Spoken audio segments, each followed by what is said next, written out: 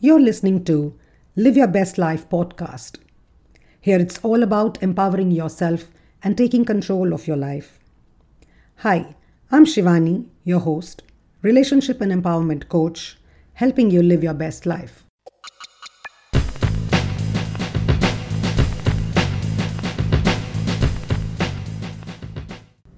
Hello, and good to have you back.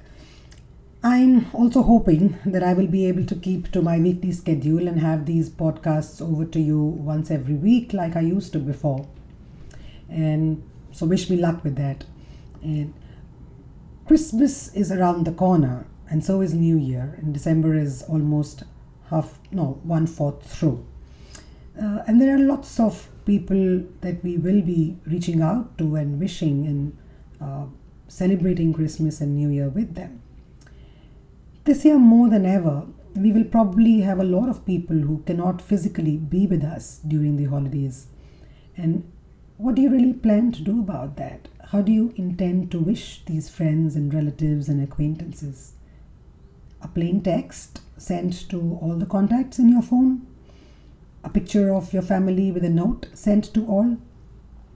Or maybe by forwarding a wish that came to you from someone else with cute images or an interesting animation? Or will you actually pick up the phone and call? Texting seems so much easier and so much more convenient, right? I kind of totally agree with that. It is less time consuming, especially if you have to send out, messages to a lot of people wishing everyone happy holidays. And I say happy holidays because I understand it's not politically right to wish people Merry Christmas and a Happy New Year these days, because everyone may not be celebrating Christmas and people may have different times of the year when they celebrate New Year. What I think about such so sensitive topics is probably a chat we can have another time. But coming back to texting, don't we often text even when we could call? I know we do. And as I wonder what really makes me do that, because I definitely do that sometimes, I tried to discover what was it that made me message instead of just calling. In fact, a few years ago, texting wasn't so common, and we did initially use our mobile phones to make calls when we were on the go. But it has just taken over our lives in such a short span of time. So what really is it that makes me not call but text? And I thought maybe it's because texting is so much easier and convenient. Maybe it's because I feel that the other person may not be available. Or maybe because I don't want to be intrusive. Sometimes we text because we are uncomfortable about the conversation and we feel that we may not have the right answers, and by texting we can buy more time. We sometimes also text because we are conscious of how we may sound. The accent may not be something that is easy to understand or communicate, and that's definitely true in a world that has shrunk so much and we are speaking to people from all parts of the world. And lastly, maybe we just text because we've gotten used to it. It's like a reflex that really happens. It's easy to flow into a practice without questioning it, especially when it just comes to you. It seems so easy to do. Everybody's doing it. It's become the norm, and it's also convenient. And so why struggle with thinking about why am I texting and why am I not calling? It's just comfortable, right? So why not? Well, why not? Because not everything that seems easy is the right thing to do. And I mean it for yourself. Everything that seems easy for you is not always the right thing to do for yourself too. It might be easy to follow the crowd because you don't have to think for yourself. You do not have to make the effort to consider what is right and what is wrong and what feels right for you. But anyone who follows the crowd mindlessly often finds that he gets lost in the crowd with no identity of his own. And I'm a great fan of personal experiments. I believe in this kind of experimentation because I feel that no sophisticated technique has been created that can group people together at the individual extreme personalization level, and that every human being requires to find their own thing that works for them. So yes, there are some specific techniques that people will talk about that generally work for people, but no psychologist or no coach can ever really tell beforehand what that is. It is a process of self-discovery, and in fact, I believe that every person trying out a technique for self-management will know whether it works or not only when they try it out. I think I've been talking a lot about trying it out on your own and doing things on your own on this podcast a lot. Research has shown that there is something in the nature of the voice that brings us closer to a human connection in ways that a text never can.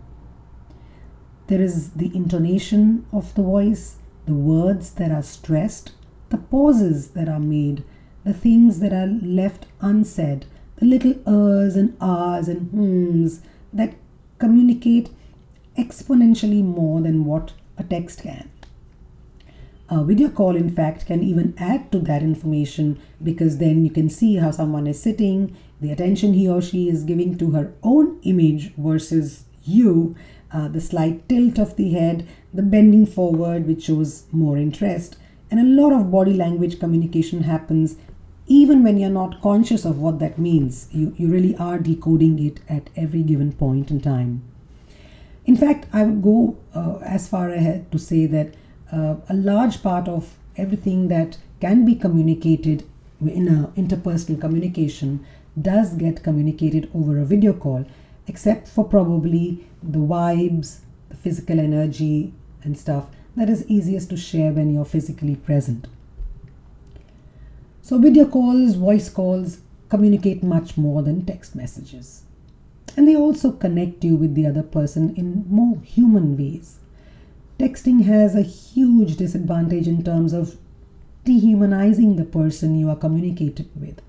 And somewhere it becomes easier to be harsher on text messages, and the human element goes missing, at least in the moment, right? You may reflect back and think about how something may have sounded, but there are a number of ways in which this can be decoded. And maybe that's the reason why we have so many trolls and nasty comments flying around on social media. It's so easy to abuse, call someone names, shame the other human being, and without even thinking of them as another soul, another fellow human, when we are all reacting to black and white squiggly lines on the screen. At the end of all these reasons that I've given you, that are pro calling and against texting, don't take my word for it, try it out. This Christmas and this New Year, make a list of people you will call instead of texting. Make that effort, get over your inhibitions, because each one of them are assumptions. Whether you feel they may be busy, or they've got too much on their hands, or you're being intrusive, all those inhibitions are limiting thoughts that are holding you back, and they may not be true. You have no proof. So go back and listen to these kind of limiting beliefs that might be holding you back. Drop those assumptions by asking yourself, how do you know that's true? And isn't there a possibility that those assumptions are for nothing? I'm pretty sure you'll realize that a lot of the benefits that come with a human voice or a video call as against texting, and if you do take on this experiment, it'll lead you to calling more often than texting. And the other person always has the option of not taking your call and returning it when they are in a place where they can speak. But what this will do for you, this personal experiment will do for you, is it will give you an idea of how a voice call connects you to the other human in a far better way than a text message can. Until next time then, thank you for listening in. Take a moment to write a review or send feedback on what you would like to hear on this podcast, and see the description for more details.